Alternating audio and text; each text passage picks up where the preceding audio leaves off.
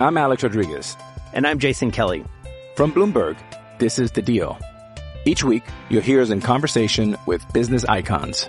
This show will explore deal-making across sports, media, and entertainment. That is a harsh lesson in business. Sports is not as simple as bringing a bunch of big names together. I didn't want to do another stomp you out speech. It opened up so many more doors. The show is called The Deal. Listen to The Deal. Listen to The Deal on Spotify. With threats to our nation waiting around every corner, adaptability is more important than ever. When conditions change without notice, quick strategic thinking is crucial. And with obstacles consistently impending, determination is essential in overcoming them. It's this willingness, decisiveness, and resilience that sets Marines apart. With our fighting spirit, we don't just fight battles, we win them. Marines are the constant our nation counts on to fight the unknown. And through adaptable problem solving, we do just that. Learn more at marines.com. All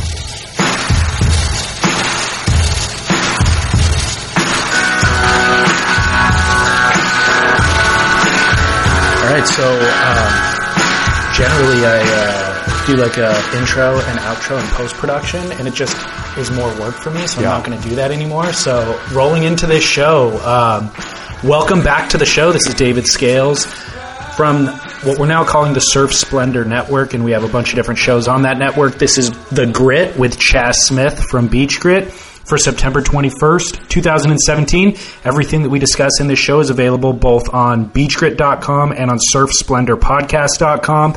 Of course, rate and review the show on iTunes. That helps other people to find it. And then, of course, on social media, it's a fantastic way to join the conversation. Mine is at Surf Splendor. Chaz, where are you at? I'm at Reports from Hell on Instagram. Sweet. It's smart. The name, I thought about that name, Reports from Hell, after we talked last time, and I was like, it's smart because it's opened you up to now accommodating people from outside of the surf world.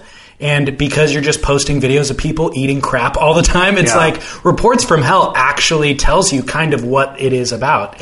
It's funny. The original title, I had it as the title of a book that I was going to do. It was actually going to be the war journalism book, My Return to War Journalism, which is, I'm going to bring it back. But I think the title... Yeah, it was just Reports from Hell, but it came from like, what was it? It was like a general or something like that during the Spanish-American War. It was something bad about journalists that, I can't even remember. Like, even if we all went to hell, I'm sure I would, or even if the world ended, I'm sure I would have Reports from Hell on my desk by lunch or something like that. Got it. Real funny. It is funny. And I figured that handle came from your war reporting journalism, but it also works now for just posting photos of people running into a rock when they're trying to swing off a tree into a lake or something like that. Reports from Hell. It's so perfect. Well, dude, good to see you. Good to see you. It's been less than 2 weeks. I mean, we're really smacking it out. We're trying. That's the problem. Is now my brain is starting to think podcast. So then, when enough stuff backs up in there that I think, okay, we got to talk about this, then I think, hey, we got to talk. It's because you're on a daily publishing schedule with Beach Grit. Yeah. So you're on like that mentality, whereas I'm compiling stuff on a 2-week basis. But I had an episode, an interview with John Pizell that I was going to post this week.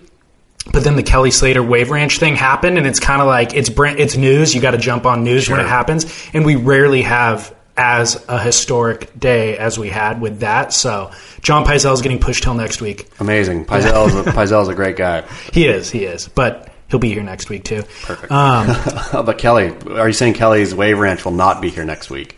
I don't know. It might be actually. Maybe it won't. To be honest. If somebody posts another clip of it today, I probably won't watch it. To me, for honest to goodness, I wish to God somebody would blow it up. I wish that Kim Jong-un would send a nuclear missile and hit Kelly's Wave Ranch and hit all the plans and hit every part of it and destroy it so badly that no one can ever do it again. Is this jealousy talking? No, this is the death of surfing. I firmly believe, I was depressed all day. I didn't do anything on Beach Grit all day yesterday. I was just in a hole of depression thinking this is officially the end. We're done. We wrapped it.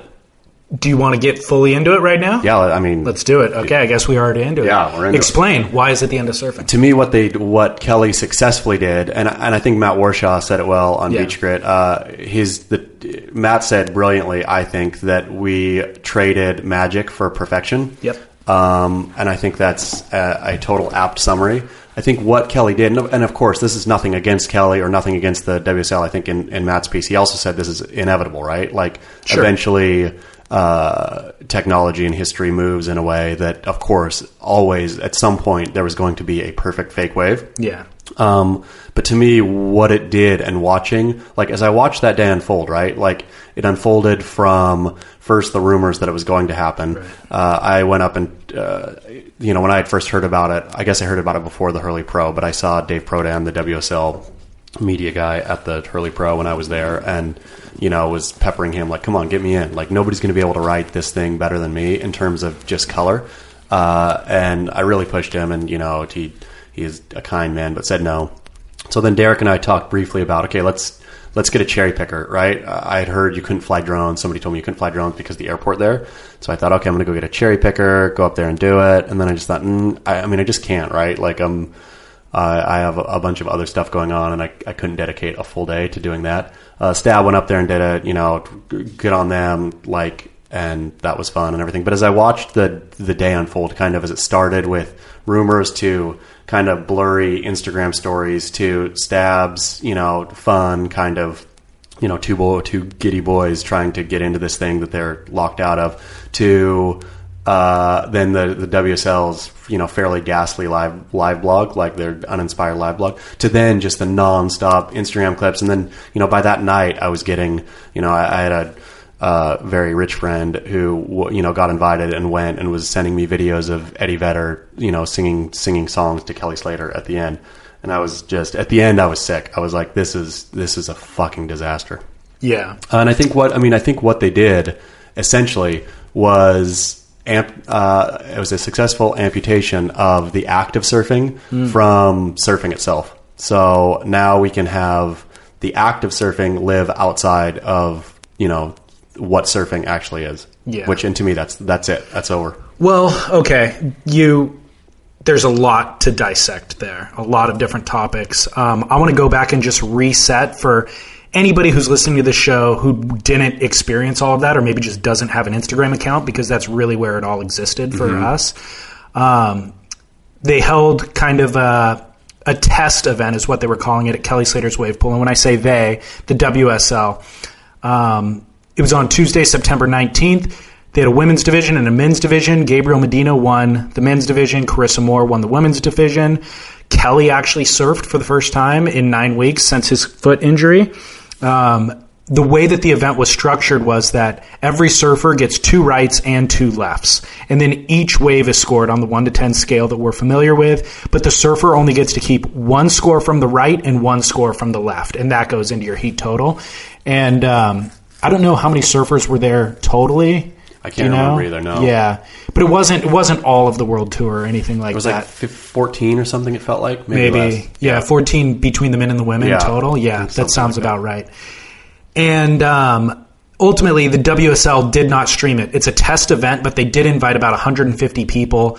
It was the surfers themselves and their entourages, family, sponsors of the WSL events, because it is a test event, and this is going to be something that they're going to be able to sell in the future. There's a lot of investors there, too. Investors. Like people who have the potential for investment. Well, you mentioned I have a super rich friend that went. Why does that matter, or why did he get the invite? Because, I mean, he's involved in the super rich world, and so I think this is the WSL, obviously bringing in people with money, showing them what the future looks like. I think they probably think now we actually have a business model, right? Like, throwing surfers to sit at trestles for 30 minutes and then do a heat restart because there's no waves, I think is a difficult business proposition. But now I think, hey, bring a wave park like for municipalities, you stick one in, Long Beach, and you can throw contests there, you can have events, blah, blah, blah, blah. Well, the WSL decided not to stream the event. Mm-hmm. So they didn't do a great job of keeping the test event secret in advance. And then once it happened, the day of, everybody who was within the walls of that compound was able to actually stream it on their social stream. Sure. And so at first, I didn't know what the policy was, and I still, to be honest, I don't know what WSL's policy was, because WSL was posting clips, but they weren't doing anything live. No. They had, like you said, a kind of poorly executed live blog, which I don't even know what that is. And is that a new term, you know? No, I mean, it felt to me like that was just a reaction to Stab. I mean, that Stab was up there, and so they felt, okay, well, you know, we better, because it seemed really half-assed. It was, yeah. And, yeah, I mean, it seems silly that, I get it, like, in my talking with Prodan and then my own thoughts of it, I said, sure, yeah, you're running a test event. You don't want, in case something goes wrong, in case it's, you know, in case it's just not very exciting, like, you want to be able to do it quietly and then tweak it.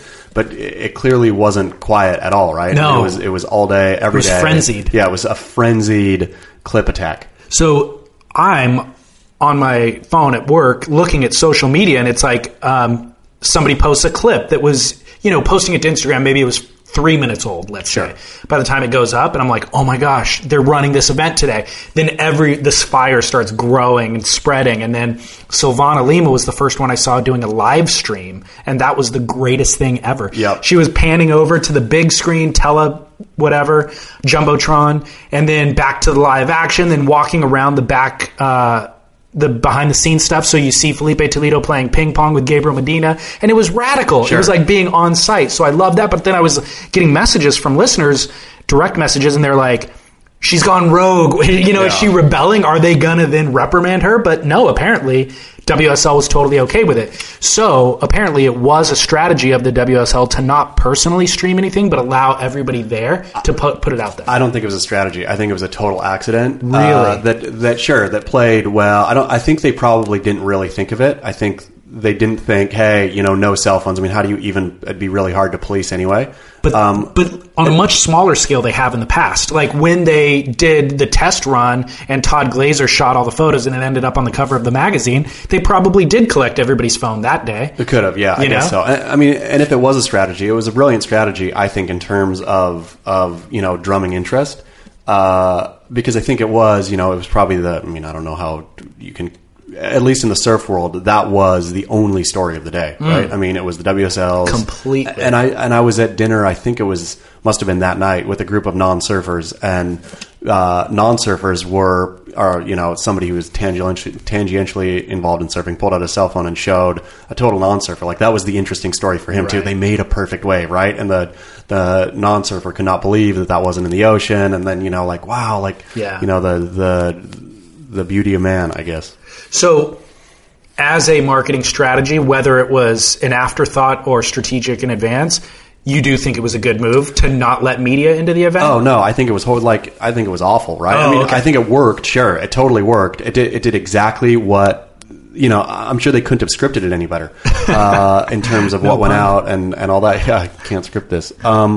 But I think it was the first time, like, the only other time I've ever been at a surf thing where there was a semi-closed door is at Bell's, right? Bell's, you have to pay $20 or whatever to go down the stairs to watch it, but you can also walk around. I mean, there's 100 ways in there, you know. I never really thought about that before, but for the first time ever, you know, surfing has always just been on the beach where anybody can go watch it.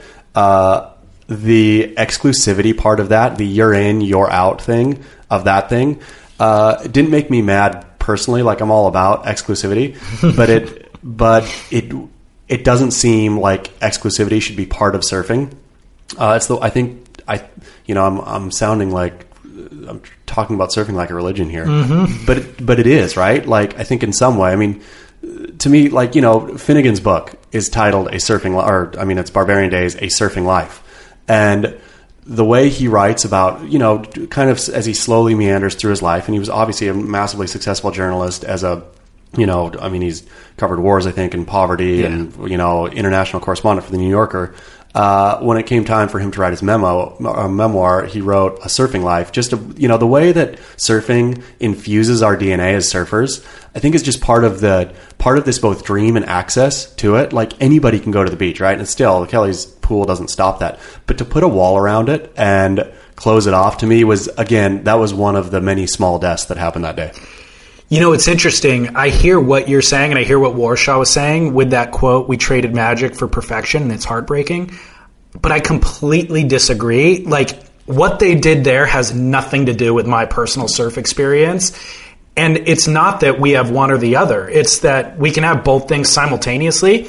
That will exist, and it doesn't affect me at all. And I'm actually never going to surf that wave. Even if I really want to, I very likely will never end up surfing that wave, no matter how much desire I have. So I don't really, like, the whole frenzy of it all was entertaining, but I didn't feel that it jeopardized me in my surfing. I don't think it jeopardizes you or your surfing. I think it drastically alters your grandchildren's surfing, to be honest. I think that's the day that surfing changed from dream to this thing, right?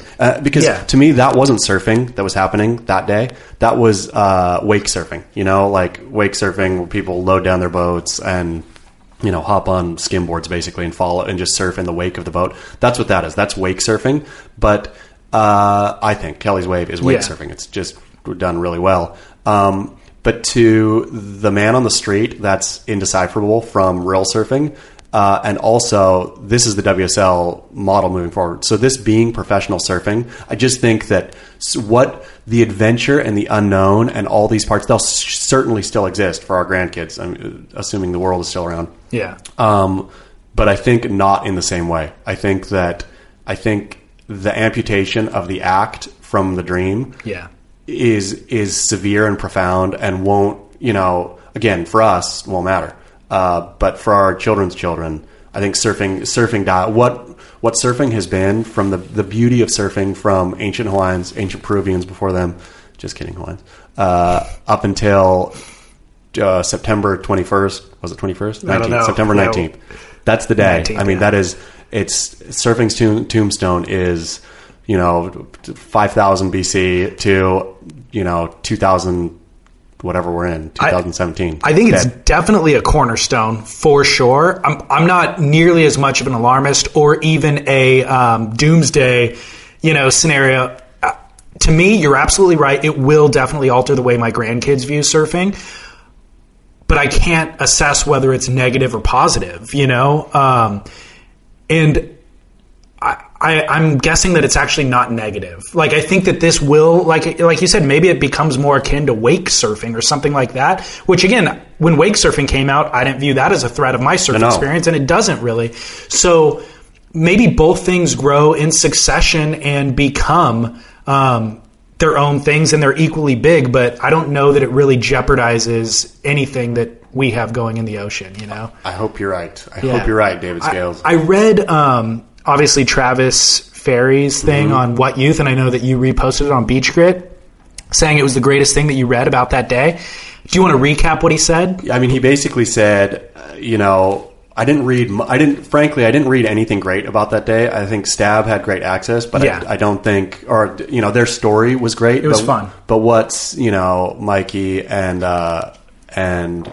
what's his name, Morgan, what they wrote wasn't good writing. You know, I mean, they were just they were like caught up in the giddiness, and so I guess that was fun to read their giddiness, but it wasn't good. Nothing else I read that day was good, except for Travis was the only thing that I read that day that was thoughtful. Thinking like, okay, they basically turned surfing into golf. Yeah, this is a golf course. It's exclusive. There's a bunch of suits in there. And it felt, you know, one of Travis's lines was, it's slimy and elitist. Yeah. Which surfing has never felt slimy and elitist, right? I mean, again, I think one of the many small deaths that day to make surfing elitist in a way that, you know, where my super rich friend who, you know, I hope he's not listening. He's a great guy, but also a full kook. Like, he doesn't, you know, appreciate or, you know, I mean, and by full kook, I mean, he's not a bad person at all. He's just not a surfer, right? Yeah. And that's who was in there getting feted because, you know, they're the ones with money and, sure. You know, obviously. And again, I understand that I'm not an egalitarian in that, or generally, I guess I'm not an egalitarian in my normal life. I love, you know, that's just the way the world works. The world is stratified, but maybe also being at the Hurley Pro changed my opinion, where I really set out, you know, purposefully to report, to be with the people. And it was kind of a funny, you know, beat, I guess, but I was really serious about it. Like, the first day I went to the Hurley Pro, and saw where the media tent was, just so shitty. And, I love the Hurley Pro. It's a great event. But just thinking, fuck that. And it just made me question everything kind of that I had done in surfing up to that point, in terms of, I've always been to that point looking for the VIP tent and, drinking the free beers and hobnobbing with the surfer coaches. And that day I just thought, fuck it. This is I do not want to do that. I specifically don't, because that's not what surfing is. And that's one of the real beauties of surfing. So maybe even just my own small personal revelation at the Hurley Pro, and then extrapolating that to the exclusivity, the ultra exclusivity. They took the VIP, because that was the great thing, right? So at the Hurley Pro, I'm standing and watching all these, the unwashed masses, like poor Brazilians. I mean, did you go down there at all? Not at all. For the same reason that you're talking about. So, kind of I don't really care anymore. Yeah. But okay, so down on the rocks, right?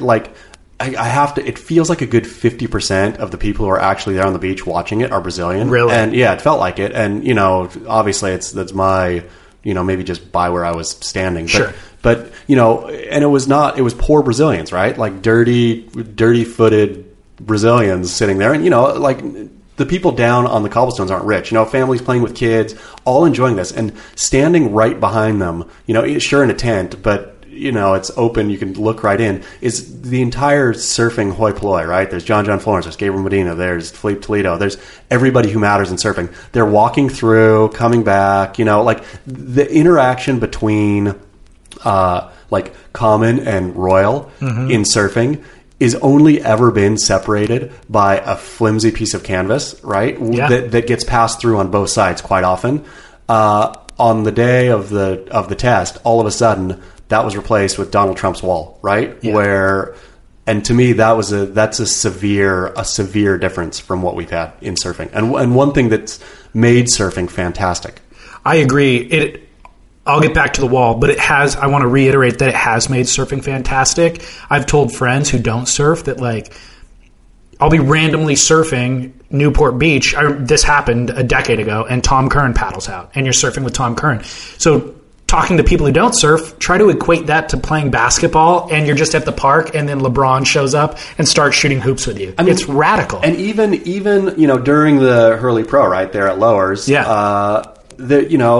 all the kids are surfing middles. So just think if there was two courts set up, you have your main court for basketball, and then without even stands in between, nothing in between, you have side courts, and kids can be playing basketball at the same time, glancing over and watching the Cavaliers play whoever. Completely. It's rad. And now with the wave pool, and again, I get that. I understand what you're saying, that it's a different thing that will not necessarily infect surfing, that there'll be wave pool surfing and there'll be surfing, but I can't help but think the lessons learned in the pool will transfer back to the beach, and that, it's just going, again, I think surfing, I'll give you that, of course, nobody knows what the exact change is going to be, but I still feel the surfing of our, surfing from 5000 BC till 2 days ago is dead. Something is different now. Yeah, so let's get back to the wall. I think, and Travis's article about it being kind of a country club mentality and elitist, and let's examine whether or not it becomes a division of classes. I'm totally okay if it becomes elitist and if it becomes a division of classes.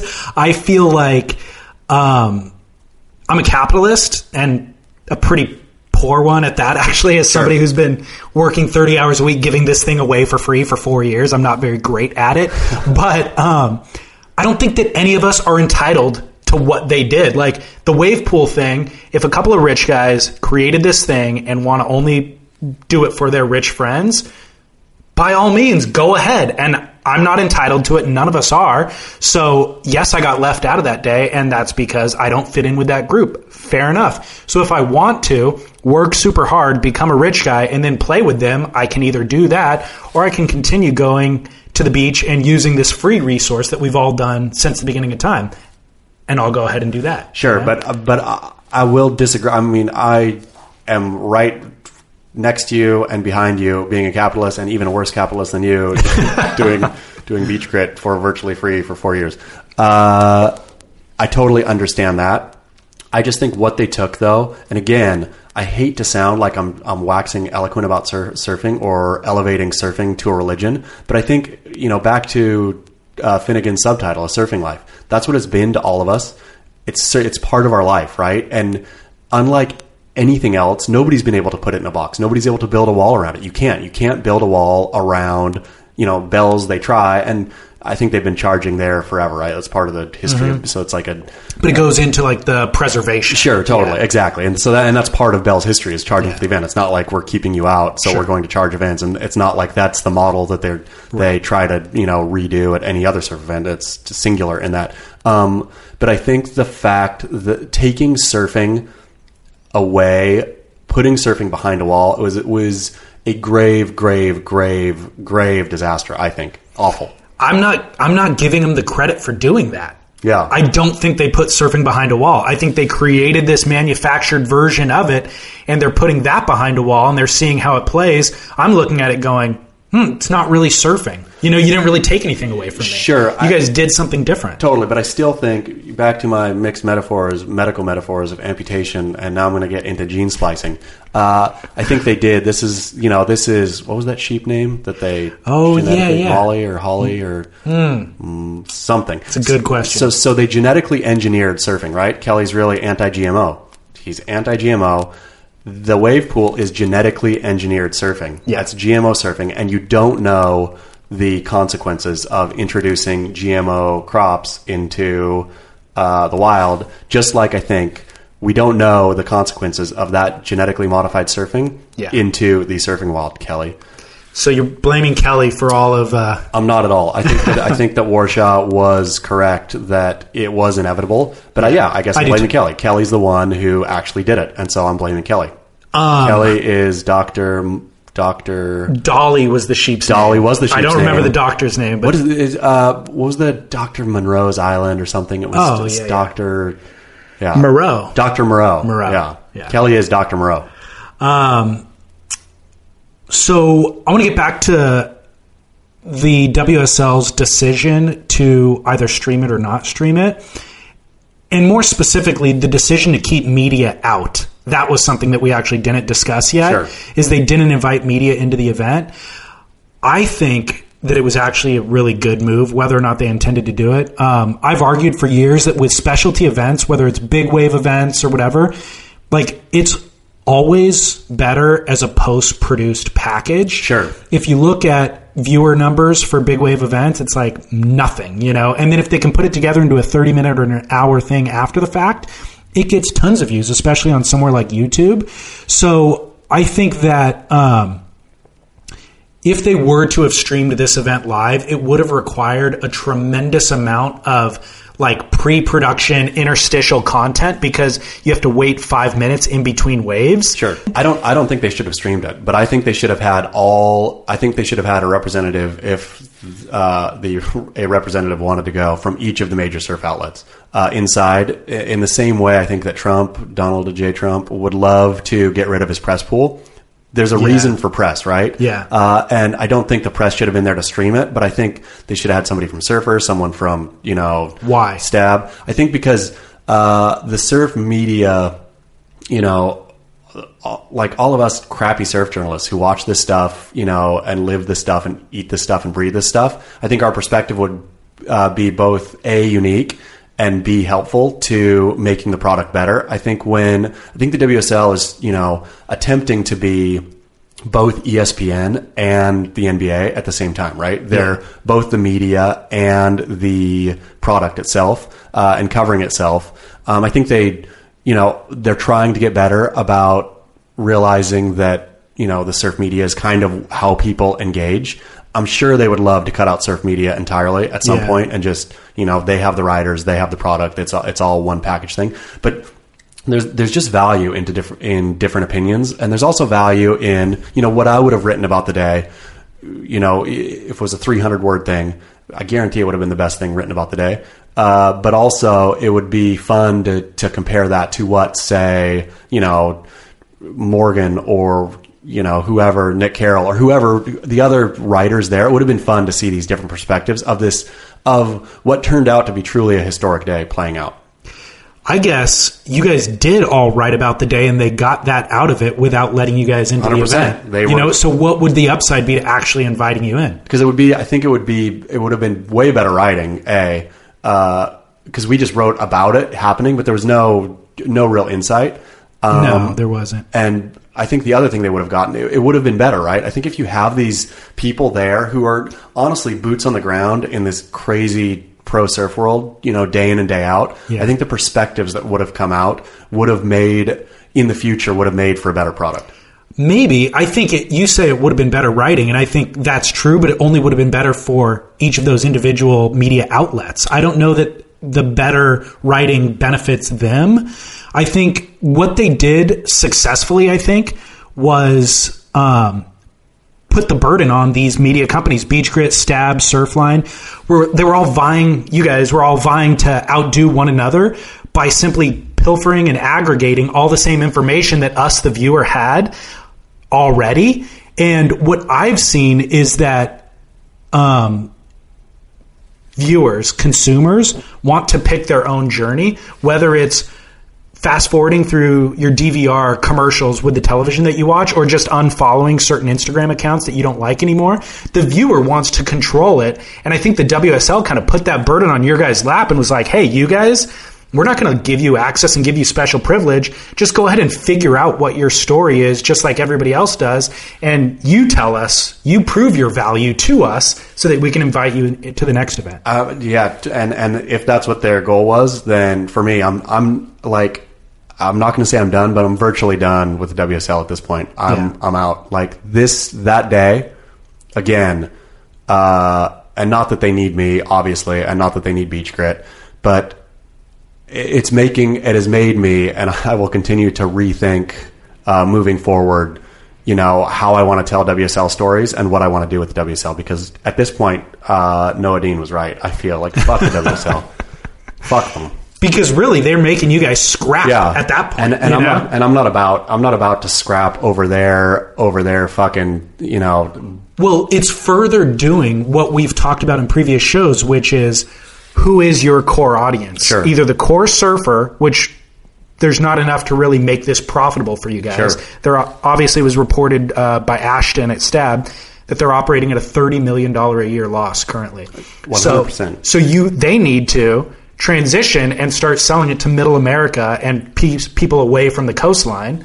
And this is representing that. This is them going, we're building this pool so that we can accommodate people away from the coastline, and we're not even going to let the media companies who have kind of helped promote us up until now into the event. We're going to let the common man choose their journey and how they want to view it by following Silvana Lima or Kanoa's little brother or whatever. And great, and again, I totally understand and appreciate the WSL's need to make money, and clearly, a way forward for them is to both control the environment, which is, guaranteed waves.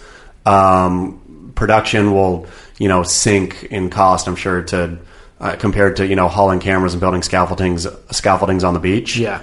To, pennies on the dollar, I'm sure, when you can just have these static, event spaces that you just turn it on and all of a sudden there's waves and there's surfers and there's scoring and da-da-da-da.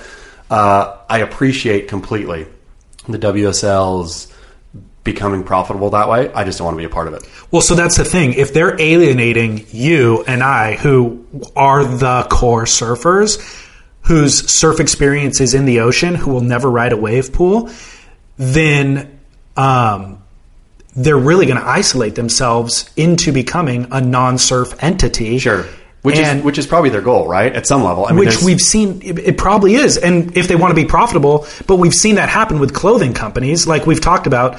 When was the last time you bought a Quiksilver t-shirt or whatever, So is Quiksilver even a surf brand anymore? Yeah. It would be argued that they're not by that logic. So it will allow for new space to open up for companies like Brixton to come in and become a surf brand. It'll allow for new contest tours to open up and become the new thing that core surfers do. And if I was them, maybe, yeah. I guess so. I guess I hadn't thought of it in that way, of something replacing Rogue Tour, like an ocean version of what the WSL is going to become. Yeah, that might be fun again, right? At that point, then competitive surfing might be fun again. The way the WSL is going, though, again, like I need more time. It's still too close. It's all still too fresh, the wounds. And not the wounds of being left out, but just because I don't care about that. Like I chose to be left out, right? I know that I could have gone up to there too and figured out a way. I've gotten into way harder places than Kelly Slater's surf ranch in my life. It wasn't about the being left out. And again, that's probably why I didn't write anything at all yesterday on it, because I thought everything I write is going to be sour grapes. It's going to look like, the media or I was cut out. And that's seriously not, or I mean, I guess if people perceive that's what I'm saying, then, they can perceive that all day long. But I don't feel any sour grapes about it. I just feel a profound sadness at what I feel is a real death of, again, what I loved about surfing my whole life. Surfing infecting every strand, every little decision through my life. Even going to Yemen and Somalia and Lebanon, and it all had a surfing component to it. Every part of my life has had a surfing component. That day I felt is the day that, my life will still carry on and be, revolve around surfing to some extent. But it really did feel like a death blow. I hear you. Do you think that the WSL, like we're just kind of painting a scenario where they go completely inland and completely non-ocean focused. Do you think that there's a version where they can do both things successfully? Where they hear your and I conversation right now and they go, wait, we don't want to eliminate those guys. Turns out, let's actually invite them to Hawaii to come to the Triple Ground, and we'll give them first class treatment and let them report on that stuff and tell the behind the scenes stories. But then we'll also do 3 events a year in the middle of America, Australia, and Europe to cater to that other thing. I mean, I don't want first class treatment from them. I don't want anything other than, I want nothing from the WSL, quite frankly. I think, sure. I applaud them, I guess, for going and doing inland, wave pool tours, like figuring that model out and having, the Detroit wave pool. I'm sure it'll, if it works, let's say it all works really well, it'll revitalize communities and, bring a whole fresh revenue stream. Like the economics of it, I completely applaud. But again, for me, just that's not surfing. I don't want anything to do with it. At this point right today, I know it's not surfing. Sure. The part of me, I just don't want anything to do with it. Like I don't, I'm not angry at wakeboarding or wake surfing or any other form of surfing. It doesn't make me angry. This though, again, I just think the genetically modified of this part, this is the only thing that's actually surfing. That's been actually surfing. And I don't like it, and I don't like. I just don't like it. I guess I sound real old and cranky. No, but I definitely felt and wrestled with some of those same things that you're talking about watching it. I guess the question that I would have for you and even Travis over at What Youth is, if Kelly gave us an invite next week on Monday to go surf that pool, would you surf it? No. You wouldn't? No. Just out of moral indignance? Sure, out of spite at this point. Yeah, but you think Travis would? He wrote the missive. Yes, Travis would surf it. He would surf it. Sure. Let's see here. Would I surf it? Let's be real honest. Dude. Okay, here. I would have said yes up until one clip that I saw on what the day I was running. Okay, you want to trying to guess which clip it was? I saw one clip and then I thought I don't want to do that.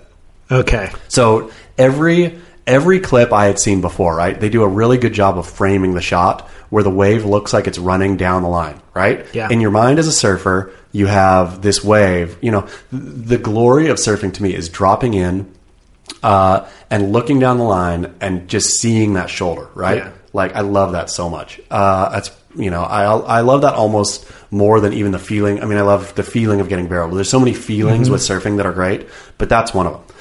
Is dropping down for me and just seeing that shoulder open up.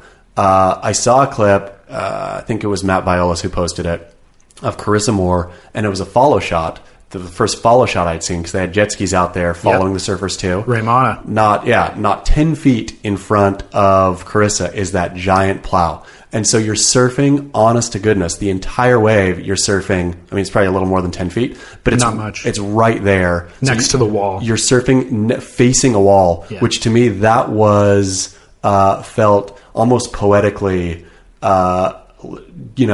described how I felt inside. It's just like, the dream is done. You're staring at this machine. And they could, for Kelly's pool, it was blue, right? They had it looked like they had a blue tarp or something over it. It was like this big blue thing. And theoretically, I guess you could paint, art on that or have a diamond head in the background. Exactly. Have an LED screen that's but I don't surf to stare at a wall. Yeah.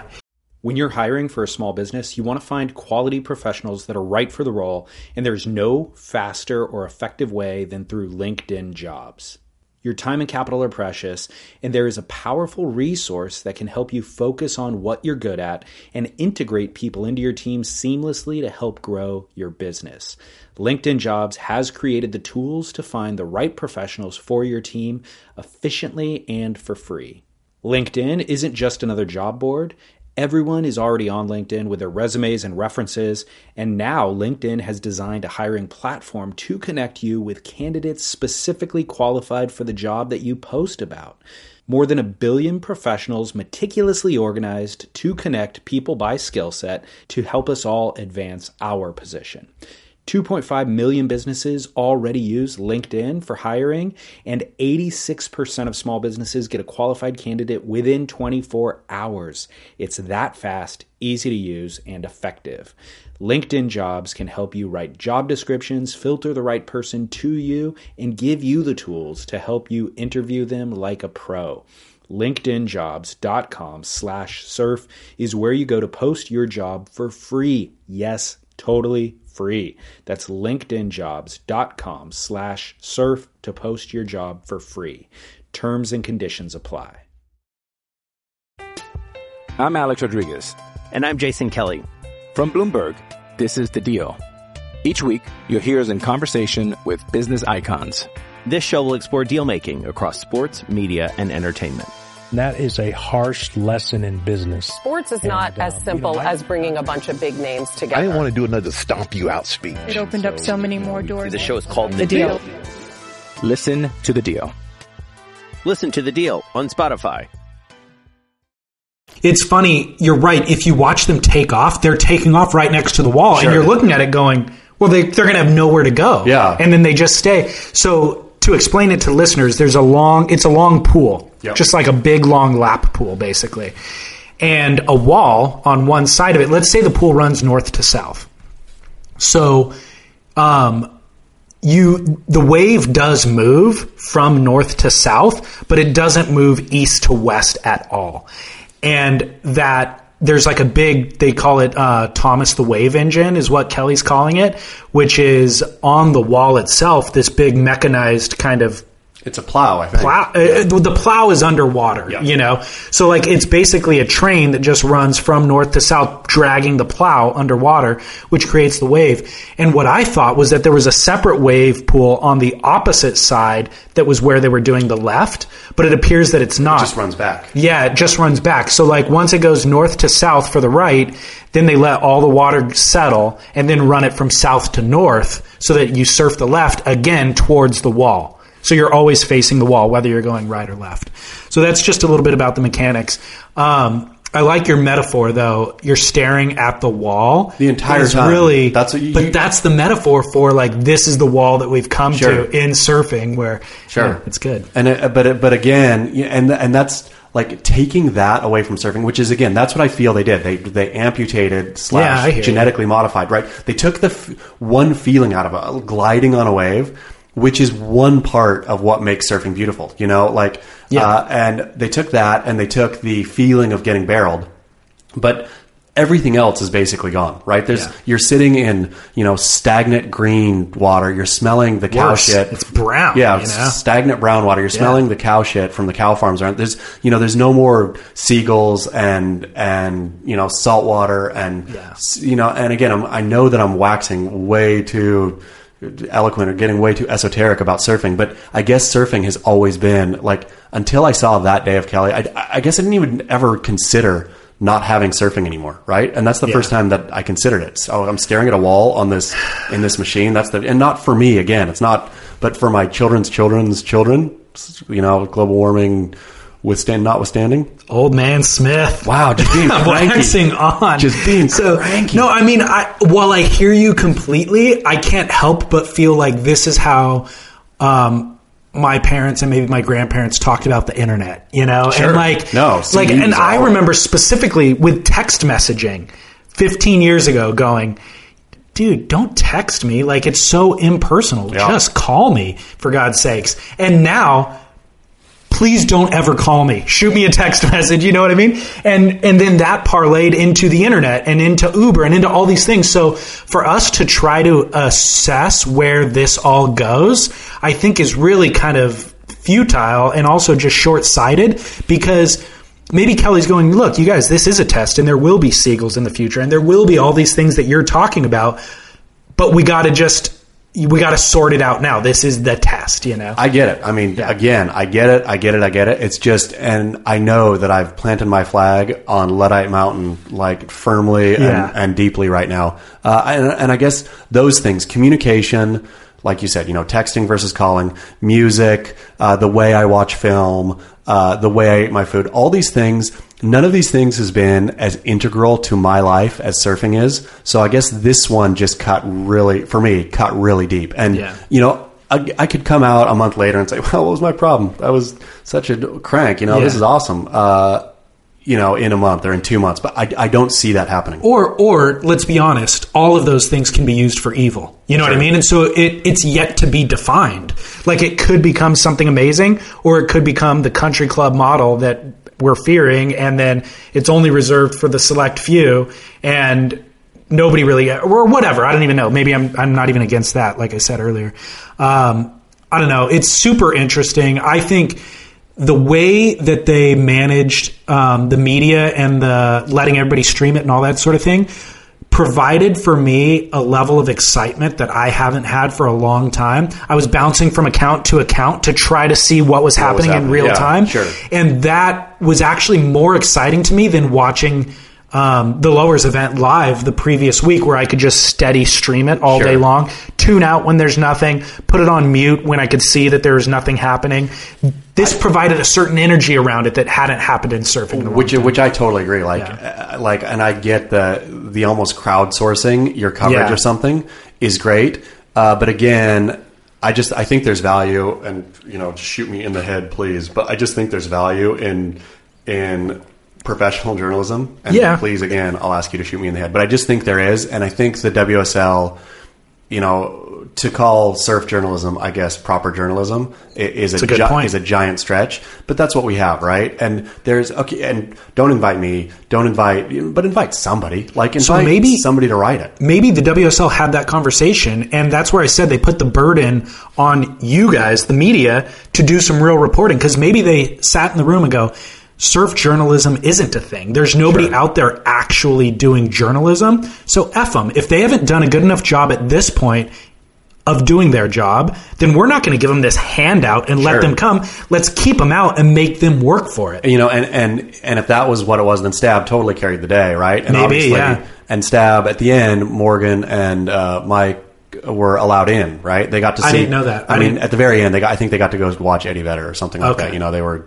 rewarded for their, you know, pounding at the gate, pounding on the wall, which, you know, God bless them. And you know, that was great. But for me, again, watching the way they were covering it, it was super fun. And it was great. I think it added, the way Stab covered it, it added to the excitement of the day too, right? Like, seeing those guys be so giddy about, you know, trying to figure out each piece at a time was fun for me to watch. But also, I want more than just giddiness, right? I would have loved to have a Nick Carroll or a Steve Shearer or somebody really, a good writer inside, kind of describing. I would have, you know, again, since my flag is in Luddite Mountain, I would have loved to almost have read a running comment, you know, even tweets from a really good surf writer. You know, I would have loved that almost more than the giddiness of Stab was part of it. This cute giddiness. But I would have loved for more. So my thought with why they didn't, WSL didn't run a live stream like they do for their other events is, number one, we have always shamed them when they don't do a perfect job at something, and when they don't have all that interstitial pre-packaged stuff, and we have to sit staring at a flat ocean for 20 minutes in between waves, we criticize them. So I think they recognize, like, look, we're going to get criticized unless we do a fantastic job, and there's too much downtime and too much variable in this test. And they were right. The wave broke. Yeah. The plow broke at some point in the day. They ended up fixing it. So they ran into things like that. And let's also be honest, not every wave was the same. Yeah. If their goal here is to make a perfect wave that's always the same, it wasn't. Every wave that I saw surfed had variation to it. Sure. And there were some little barrel sections that like ran off without the surfer.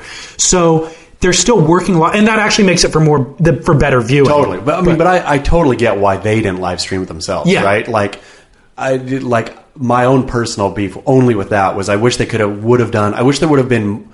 I liked the on the boots. You know, I mean the Instagram from the surfers themselves. This sort of crowdsourced journalism. Yes. I would have liked, though, personally, one little small layer above that of just somebody writing well about it. So I thought about that. I thought about the solution. Yeah. And what the solution could have been was WSL could have run a live Instagram stream throughout the whole event. And we know Joe Turpel was there commentating the event. He could have just been running the live stream himself, commentating on waves. And it's not the cleanest footage, of course, and not close-ups, but nothing that that's okay too. But the fact that you're getting it live and then they're going to have a post-production of the close-ups is great. And I saw Kanoa Igarashi's younger brother, Keanu, was streaming it in the afternoon for a little bit, and he enabled a function that I had never seen before, which was, I guess, if one of your viewers, you can actually have like a FaceTime conversation with one of the viewers by tapping on them. Amazing. So Keanu was watching the event, and then he goes, "Oh, Taylor in Australia, what's going on, dude? Good to see you on here." And he taps this button, Taylor's face pops up, and Keanu's face pops up, and they're having a conversation about what's happening. So I thought, how rad would it be if Joe Turpel? But why Joe Turpel? Not that I'm choosing Joe, just knowing he was there, using him as an example. He wouldn't be my first choice. But because he's able to do the commentary is why I'm using him as the example. So if he's streaming the event, and then in between waves, hey, Kelly Slater's logged onto our live stream right now. Click over to Kelly. Hey, Kelly, where are you at? Oh, I'm in the ping pong room right now watching this event. Hey, Kelly, give me some background on how long it took, whatever. And then somebody catches a wave. We watch that live. Then they go to Fred Hemmings was there that day. And then a lot of stalwarts. MR was there that day. Sonny and Garcia then was there. Sonny. So like that would have provided a full day worth of coverage. And I wouldn't have jumped from account to account. It wouldn't have cost the WSL any dollars. It would have been an Instagram feed. It's an Instagram feed, which is free. You know, like there were, in hindsight, of course, there's solutions. Of course. But there were ways. I mean, Keanu Igarashi figured it out. You know, so I mean, the WSL could have figured it out in advance. So they could have done a better job of what they did. That's my point. So Wave Ranch.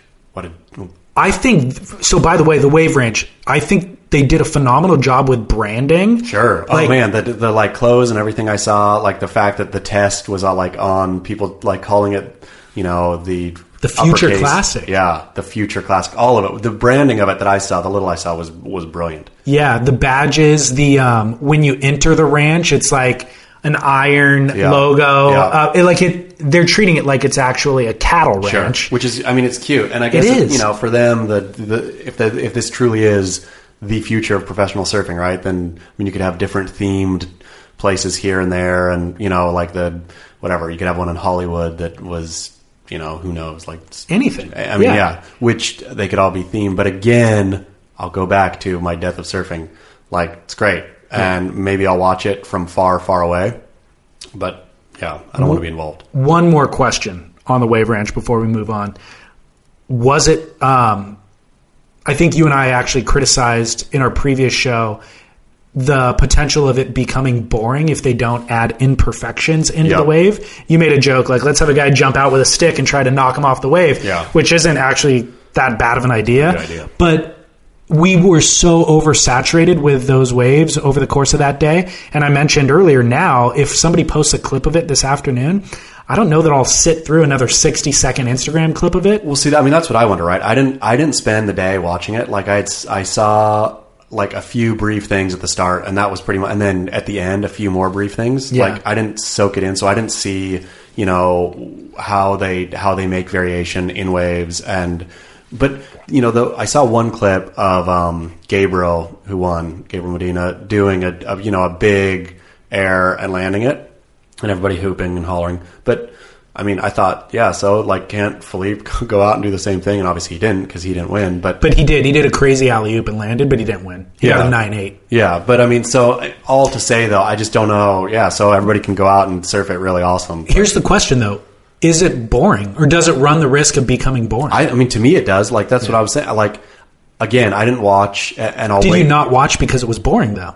Or did you just... Yeah, but I felt like when I saw one thing, that was everything I was going to see, right? When I saw one professional surfer ride one wave well, I didn't need to see any more than that. Like, where part of, like it or dislike it, standing on the cobbled stone of the Hurley Pro, part of it is, okay, is a set going to come, right? Like, and I know that that's super boring sometimes at home when the ocean goes flat and your heat restarts and blah, blah, blah, blah. But that's part of surfing, and that's part of professional surfing that makes it fun, is, that God is involved. And just taking that out, having those guys go on awesome waves, I think the performance level will be fun to watch for a minute. But I mean, they better change. All they have. They better change the judging at this point, then, because the judging that they have now can't make, like, everything is going to be a 99.9, right? And the winner's going to get a 9.9, and the loser's going to get a 99.2 based on what? Like, his leg was not quite as bent, or I mean, they're going to have to get so fractional in how they judge it that it's going to get. And that's the problem. I think, unlike like gymnasts, in the Olympics, I think there's not only they do different routines, same playing surface, obviously, but like in the different disciplines, I think the difference between those guys, their skill is fractional too, but somehow those fractions are magnified when you watch it. Whereas for professional surfing, I don't think the fractions are magnified. I think they're, it's amount of rotation, and if you land it or not, basically. I mean, that's what it's coming down to. You can't get in a barrel any better. You can't, because you can't start judging somebody's, I mean, that's one thing I know they have. Don't they have, is style part of the judging criteria? No. Speed, power, and flow, which you could kind of translate to style, but style, really. The word isn't. Oh, and that's the thing. And what is, surfing style? Like, what is better barrel style, right? I mean, so you could judge depth of somebody deep in a barrel, but if they're the exact same deep, then surfing is left judging those the same, because we can't judge one better than the other.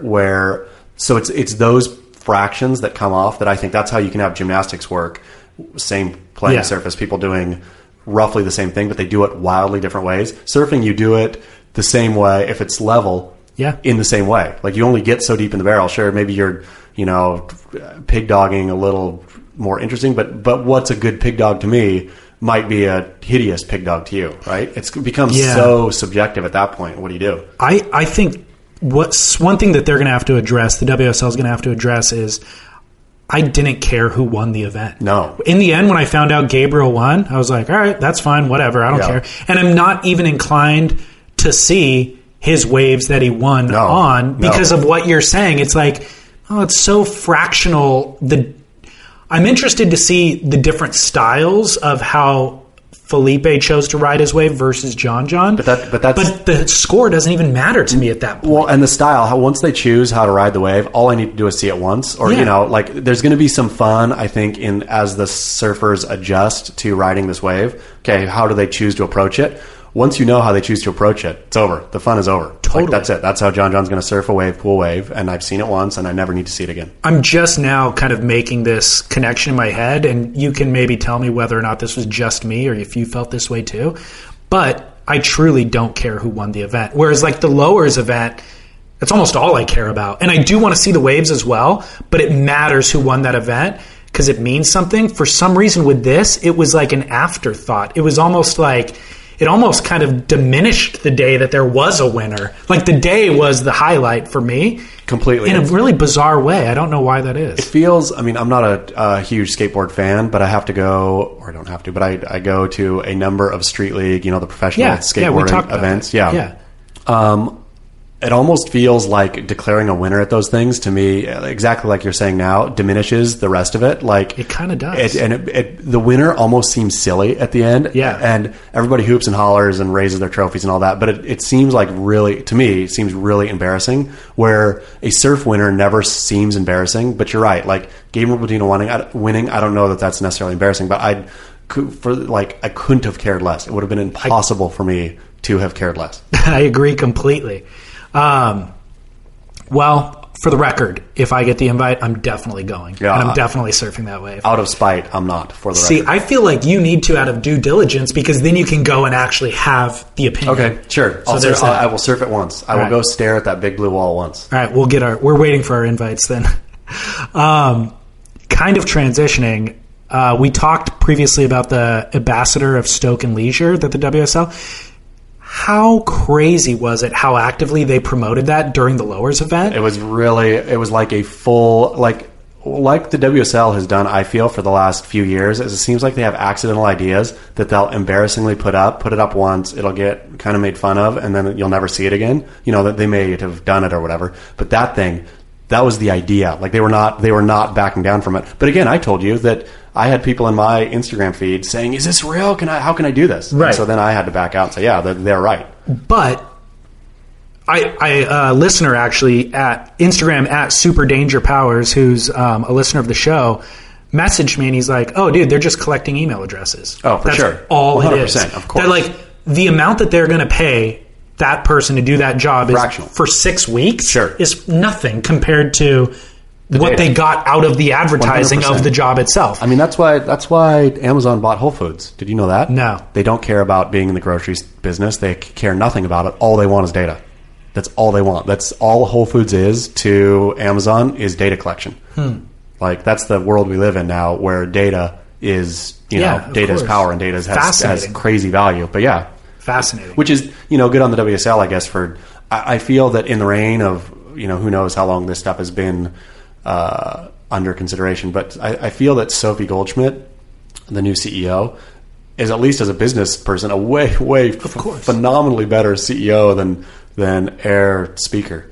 Yeah, and that's what Derek asked Warshaw that question. He's like, bringing a guy from the UFC and Sophie from all of her professional sporting backgrounds, WNBA and all that sort of stuff, like, that's just a good... I don't remember what the question was, but the answer was, like, it's just a smart business decision. Sure, totally. Obviously. And again, with the wave, I think everything they're doing is good business decisions. Now, I suppose I'm stepping back and thinking, okay, is this a business I want to be associated with in any way, shape, or form? Exactly. Yeah, and so that's a different question, of course. By the way, this is totally off topic, but I saw an article posted... by JP Curry. JP. On Beach Grit. Yeah. Did you see that? I saw it. Yeah. It was about gambling in surf betting. Sure. Or actually fixed. Yeah, being able to fix it, being able to throw a heat. Yeah. What happened with you and JP, dude? You guys buddies or what? I mean, I've always loved JP. I think I said here on the show, like, that JP's criticisms, all criticisms to me are water, off the back. Like, I rarely take things personally. And JP's, barbs were, both funny and sometimes kind of interesting. But yeah, like, I think JP can actually write well. Sure. And, I like JP's, I would love to have him more at Beach Grit. Like, I like his agree or disagree. I think you have an opinion about JP's stuff, or people have opinions about it, and that, I think there's value there. Well, he's taken a lot of flack in the comments section for being kind of a dissenting opinion. Oh, yeah. In comment sections. In the comment section in previous articles, sure. Like just in general. Yeah. So I was surprised to see his name pop up as the author of the article. Yeah. How did that happen? Did he just reach out to you? No, I think Derek and I are, actively always looking for new voices to come in and, somebody to come in and really own that kind of third voice. And I feel we've been, auditioning for that since Rory left, and haven't quite found, I think we've had some good writers and some writers that have had some good moments, but we haven't found that singular kind of voice that, is somebody that really, just gets to have like that the Beach Grit audience can grow accustomed to, and that it's this fun third perspective, which again I don't think we've had since Roy left. You've had a rotating cast of characters, and they've had pros and cons, each of them. I do like JP, and I also liked that his perspective, isn't he from Scotland or something? He's from England, he's somewhere, UK? British Isles somewhere. Yeah, I don't exactly know where. And I like that perspective. Sure. So it was very different.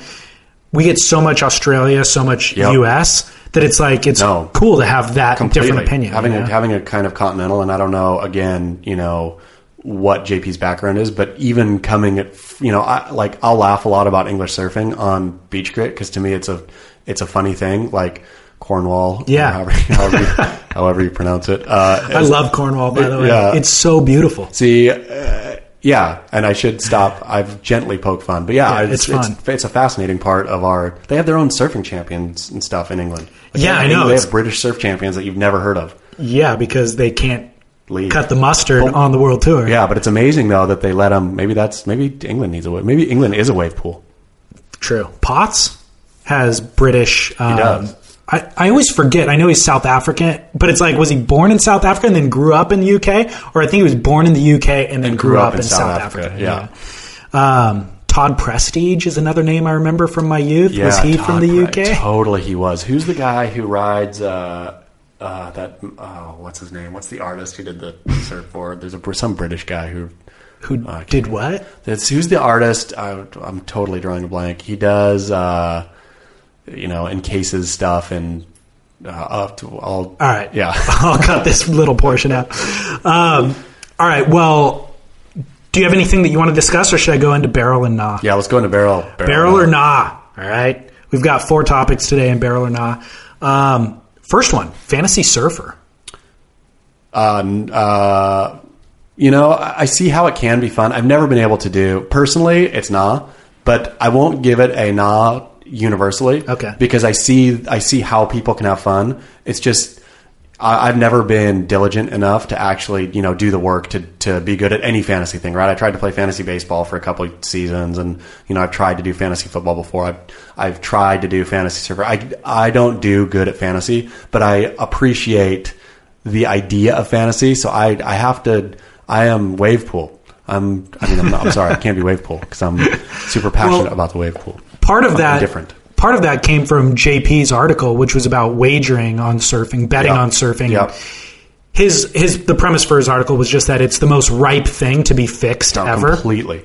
Both from the surfer, the surfer can just fall on a wave if he gets paid off, or the judges can easily get paid as well. Just think how easy it would be to throw a big air and just you could look like you're trying every time. Completely. Yeah. Or just completely blow a heat and then just be like, oh, well, it's because my uncle just died. So my headspace was off. I mean, sure, but the fact that you can blow heats while nobody, when a boxer throws a fight or whatever, you can usually tell I guess you can't usually tell, but it becomes easy in retrospect to tell. Surfing, you can never, ever, ever, all a guy would have to do is boost airs and not fall. land them. Yeah. So, JP talked about wagering on surfing. Do you know of any sites where you can do that, or should I reach out to JP? You can't do it in America. Okay. I mean, so you could go through foreign, I don't know how you do that. Yeah. But there's ways, because they have wagering on surfing in both. It's huge in Australia, too. You can wager on surfing in Australia. Do you know what the sites are, though? It's Ladbrokes is one of the big ones in Australia. Okay. But I don't know. I think you'd have to do, because I think it'd be illegal for them to offer it here. So you'd have to do some backdoor, or you'd have, I'm sure it's easy. You can throw your IP address somewhere, right? Sure. And you can stick your IP in Australia. But yeah.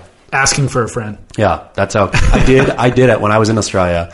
I surf bet one afternoon and I lost my shirt. Really? Yeah. It's tough to do good at, dude. You think it's so good and you think, this heat, I got this. This is what I watch every day. I've totally got this heat. And you'll find yourself, I think if you can really bet head over heart, then you give yourself a way better chance to win. Yeah. I don't know. Well, it's different. I am honestly asking for a friend because a listener direct messaged me and asked, hey, where can you wager on surfing? Because we do play Fantasy Surfer. I have a league, and I'm terrible at it as well. But he was like, dude, I want to bet. Where can I bet? And I'm like, I have no idea, and I don't even know who to ask. I always think it would be a super fun if a Vegas casino actually went, figured out how to make it legal here, surf, because I don't know why it wouldn't be. Sports betting is legal, and so I'd imagine it is legal in Vegas. You just have to find somebody to make odds on it. But if they had surf nights, how fun it would be to actually go to Vegas, in this with a bunch of other surf fans, betting live would be real. Watching the big WSL event would be. I would do that and have so much fun doing that. When was the last time you went to Vegas?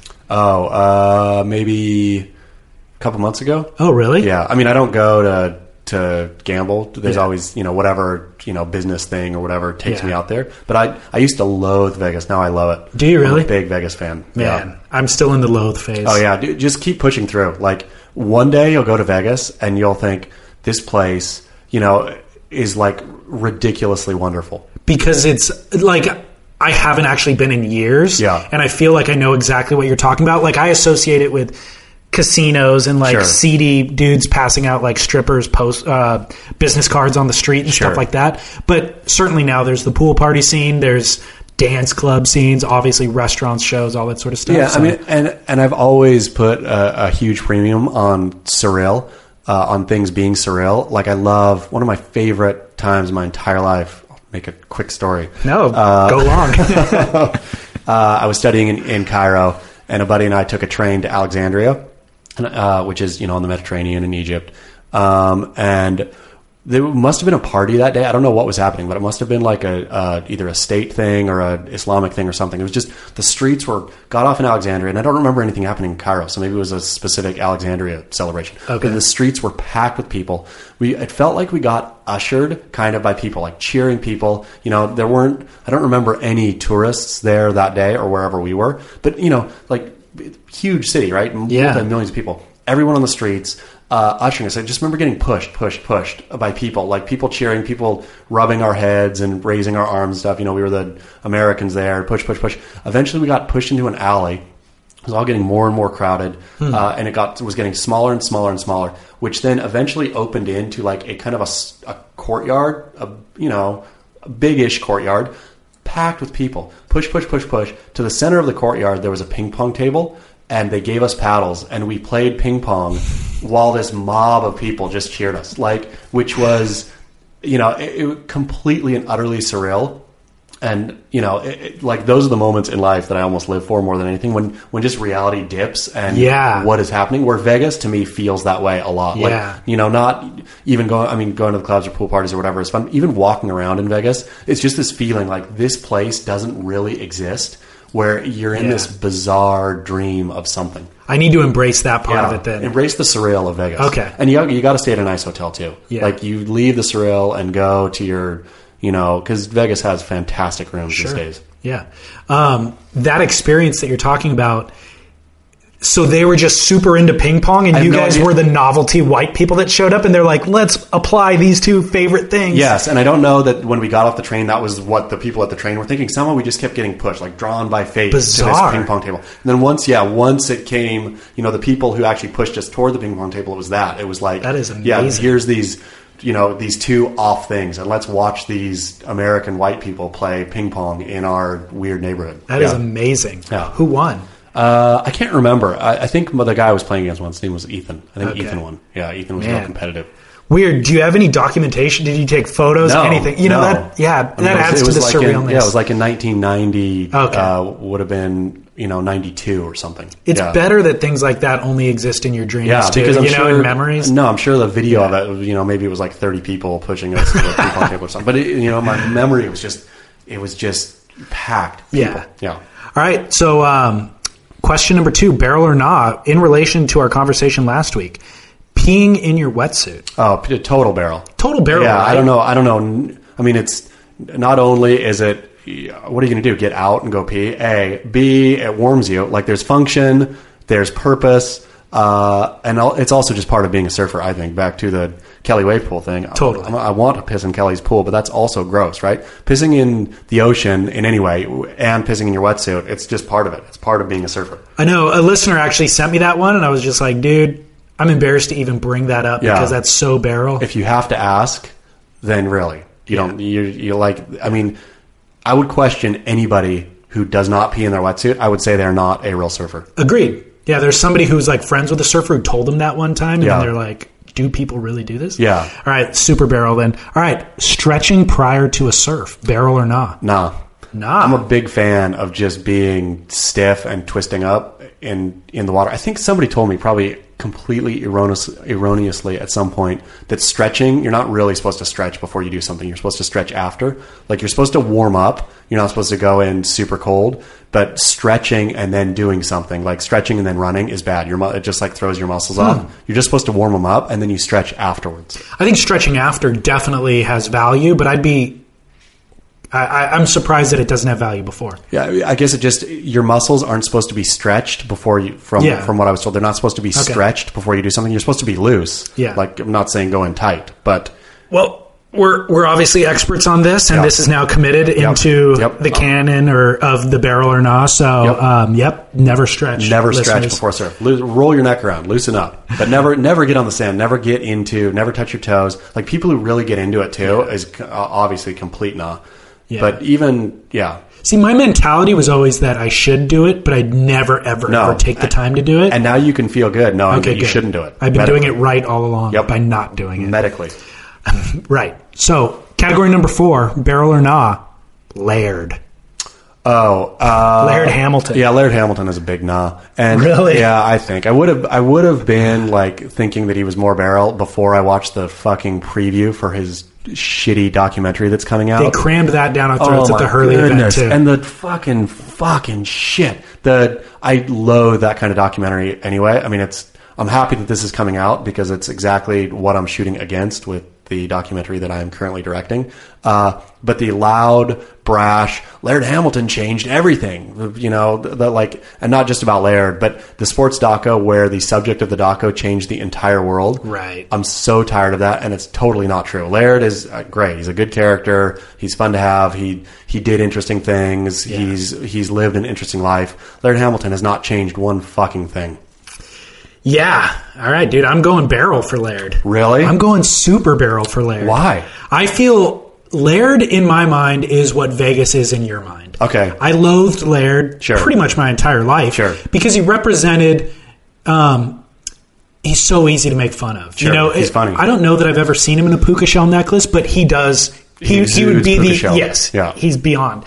So, and with other things that we've discussed, where it's kind of like if you just confidently own what it is that you're doing, then it becomes cool again. And I feel like Laird, his bleached hair is because he spends so much time in the sun. Sure. The reason he's wearing a tank top is because normal ring spun cotton can't hold in his shoulders. Yeah. You know, he needs a tank top on. Sure. So he is what he is, and he's not really trying to be cool, and none of it is affect. It's all just, dude, the guy loves spending time in the ocean. And even though that he's but popularized the stand-up paddle and the foil board and things that have become kooky and will continue to become kooky, it's like, well, he was doing it for 10 or 15 years in the middle of the ocean with nobody watching because he loves the ocean that much. I would have given Laird a complete barrel also before watching the preview for his documentary. Maybe that's really rude of Laird. Maybe Laird had nothing to do with that, and that was the direct, it's Rory Kennedy. She's one of the kids. She's a Malibu person. Malibu loves Laird. They're neighbors. Yeah, I know. And Malibu thinks that Laird is like the end-all and be-all as far as a surfer goes and all that. Maybe Laird doesn't think that about himself. But if that documentary is any reflection of the way Laird actually feels about Laird, that's why I'm giving him a nah. Yeah, you're totally entitled to it, and I would have agreed with you a short while ago. But I love your assessment, right? Like Laird just doing these things and not thinking about them. I give that. If Laird is not thinking about what he's doing, then I give Laird a barrel. Yeah. But that documentary that's coming out said to me, Laird is actively building this Laird thing. So it's not just that his hair is blonde, that he's in the sun. His hair is blonde, that he's in the sun. That's true. But also a layer beyond that. This is all part of Laird building his own Lairdness, which I don't like Laird building his Lairdness. It's a good point. It remains to be seen. I'll have to wait and watch that documentary. We'll watch the doco, and we have to decide. And we'll watch and see how Laird portrays himself. And I'm not talking about like being humble and stuff like that. I'm just talking about the shrill, the preview at least was the shrillest preview I've seen in a long time. Laird changed the world. I know. Laird literally built the world. Produced, executive producer on that is Paul Speaker. By the way. Perfect. I don't know if you noticed that in the credits. Hell, that's awesome. I think so. To a certain degree, I think that Laird transcends Barrel, and because of the things that I just said. One astute Instagram commenter mentioned on my post about Jerry Lopez. We decided he didn't get barreled at Kelly's Wave Ranch because. Why would he contort himself into this small barrel? He's Jerry. Sure. And one astute Instagram commenter said, Jerry Lopez doesn't get barreled, barrels get jerried. That's so true. Brilliant. So true, right? Yep. Sums it up perfectly. And I feel the same way about Laird, where it's like Laird is just going to do whatever he wants to do in the ocean, regardless of who's paying attention.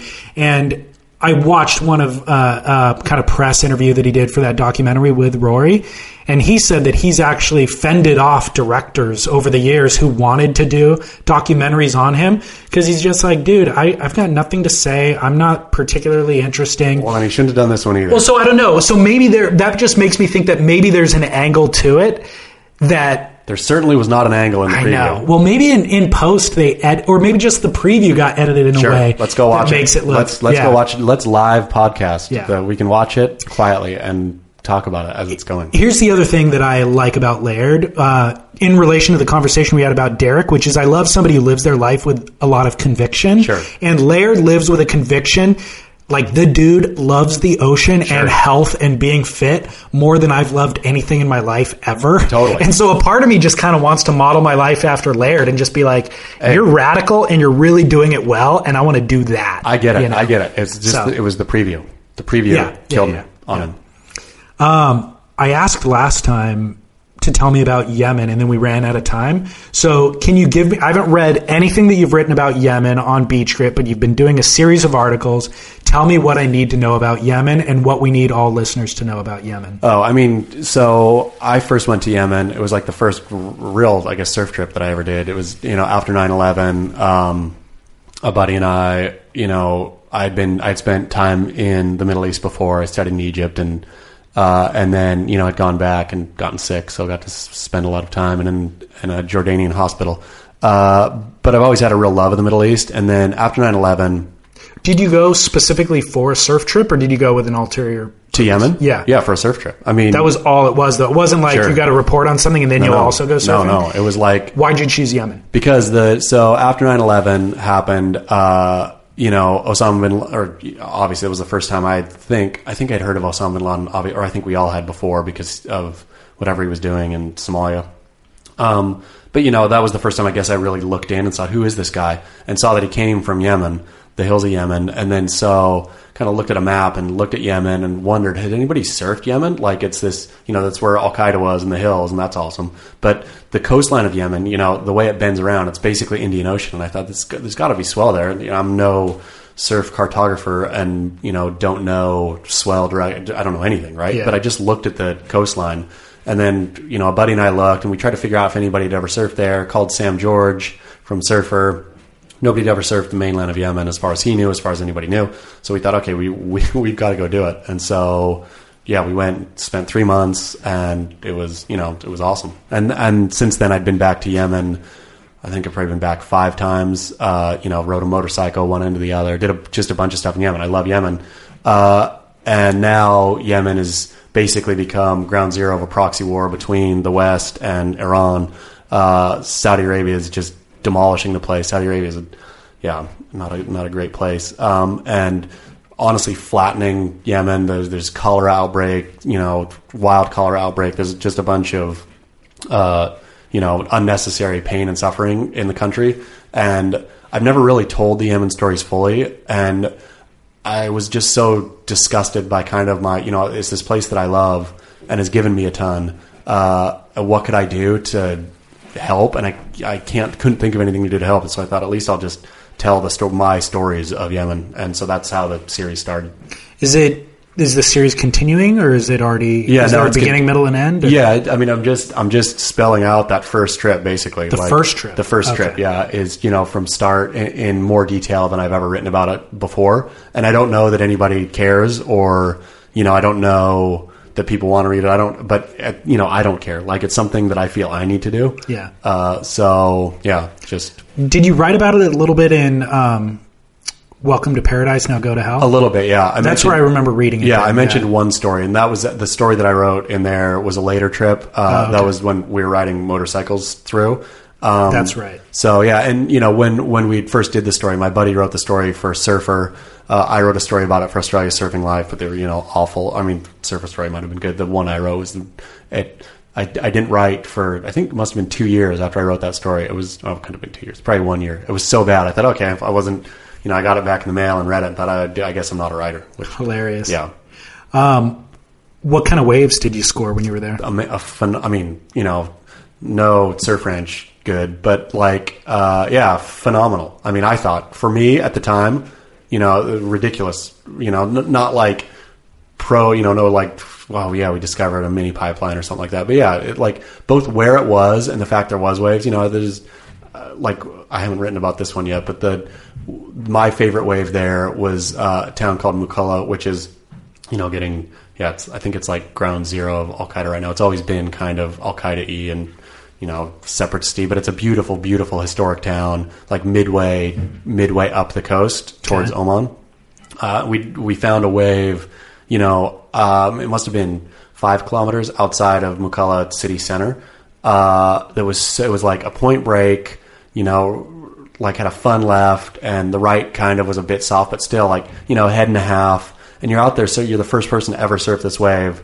By that distance up the coast, maybe some people had surfed in Aden before, but nobody had ever surfed any past that. And so, you're getting these feelings of we're the first person to ever surf this wave, and the fact that it's actually a super fun wave was head awesome. High point break. Yeah, it was like head and a half point break. And warm water temp? Yeah, warm. Trunkable? Warm. Yeah, totally trunkable. Man. Yeah. And tell me about the food and the accommodation and all that sort of stuff. It's fantastic. Like, the whole country obviously is not geared, there's not one tourist in the country. Yeah. But yeah, there was little interesting, not designy hotels obviously, but cool, just small hotels everywhere. The food is fantastic. It's just a lot of fish and chicken and bread, but one of the great things about traveling in an Islamic country is they take cleanliness so seriously. You have to wash 5 times a day before you pray and stuff. So everything is really clean and feels real good. I always feel health-wise better than anywhere in the world than when I'm in Islamic country. Yeah. So it was just great. Chicken, fish, goat. Yeah. The goat wasn't great, but the chicken and fish is phenomenal. When was the last time you were there? I was there, I think must have been probably 6 years ago. Okay. Yeah. When you're on the outskirts like that, how do you feel safe? Yeah, I always have, in the past. Now, obviously, things are different in Yemen now.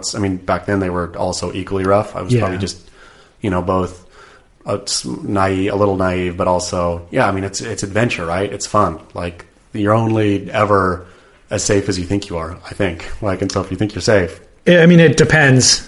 I don't know. I haven't been to war-torn parts of the world, but sounds dangerous there. Yeah, but it sure is beautiful and fun. Yeah. I love, yeah. Would you go back? Not now. Between cholera and, what's actually happening. I wish I could say yeah. And also having a kid, too. Yeah, that's the problem. Without having a kid, I would go back in a second. Yeah. Just where my life, pretty much, really rolling the dice on am I going to die or not, and leaving a fatherless child. I can't take that risk anymore. Yeah. Is what it is. Yeah. Fascinating. All right. Well, if people want to follow along with that journey, beachgrit.com. Beachgrit.com. How often are you posting those stories? I was doing them every couple days because that's all, once every other day, because that's all I wanted to write about, which I haven't done one since now for 2 weeks. So I was going to do one yesterday, but the depression. Your depression took over. Yeah. Cloud of depression. All right. Well, right on, dude. That's all I've got on my show notes for today. Was there anything else that you want to discuss? That's it. It was just really getting that dang coming off the high wave ranch off the chest. I know. I'd be curious though what other people think. Well, quite frankly, they'll tell us on Instagram, dude. I'm very much looking forward to other opinions. People have been great about engaging. Yeah, like when we post a spin-off topic from this show, people really go at it on there and write like very thorough, multiple paragraph discussions. Because tell me I'm wrong, people. Tell me that this is not the end of days. They will. Yeah. They will. Okay. I think most people agree with you. From everything I've seen so far, there's a lot of people who agree with you. Let's see. They're upset about it. Yeah. I think it's a lot of jealousy, personally. Yeah. All right, so at Surf Splendor and then at Reports from Hell is where you get a hold of Chaz. I've actually, for some of these conversations that spin off, I started a blog on surfsplendorpodcast.com where like Dave Parmenter and I had a conversation about film, like Hollywood film. And that happened a little bit on air, and then he and I continued talking off air, and then he sent me an email with a bunch of his film recommendations from like little known gems from the 70s. Some of them's out of Australia. And so I was like, can I share this email with listeners? He's like, absolutely. So a lot of these conversations spin off from the show. That is all going on to this blog now. So if you want to see Dave Parmenter's film recommendations, that's on there right now. Fun stuff like that. surfsplendorpodcast.com, along with all the Wave Ranch footage, all that sort of stuff. First of all, this was a dry show. It was dry. Which is problematic, I think. Do you think so? Let's see. No. If we do the show in the morning, I'm hopped up on caffeine. Sure. If we do it in the evening, hopped up on booze. Yeah. Do you drink caffeine? Do you drink coffee? I do, but I'm down to one small cup a day. Okay. Yeah. Okay. So that's what I found is whether it's booze or coffee, balance is the key. Because the end of the boozy shows get sloppy. But which might be better. Yeah, that might be the best. Okay. Maybe. Okay. I was thinking about bringing Ashley booze into this one. Were you really? Sure. We're recording at 10 a.m. for the listeners who need. That's important. Yeah. But I've also found if I have 2 cups of coffee, also no good. Yeah. The jitters. The jitters is bad with coffee. Yeah. So today I have 1 cup of coffee. I feel that's the right balance. Yeah. Well, let's see. Unless it's boring. Once people come back and say jitter out. They'll tell us. Okay. All right, man. Well, until next 2 weeks from now, get barrel. Yeah, get barrel.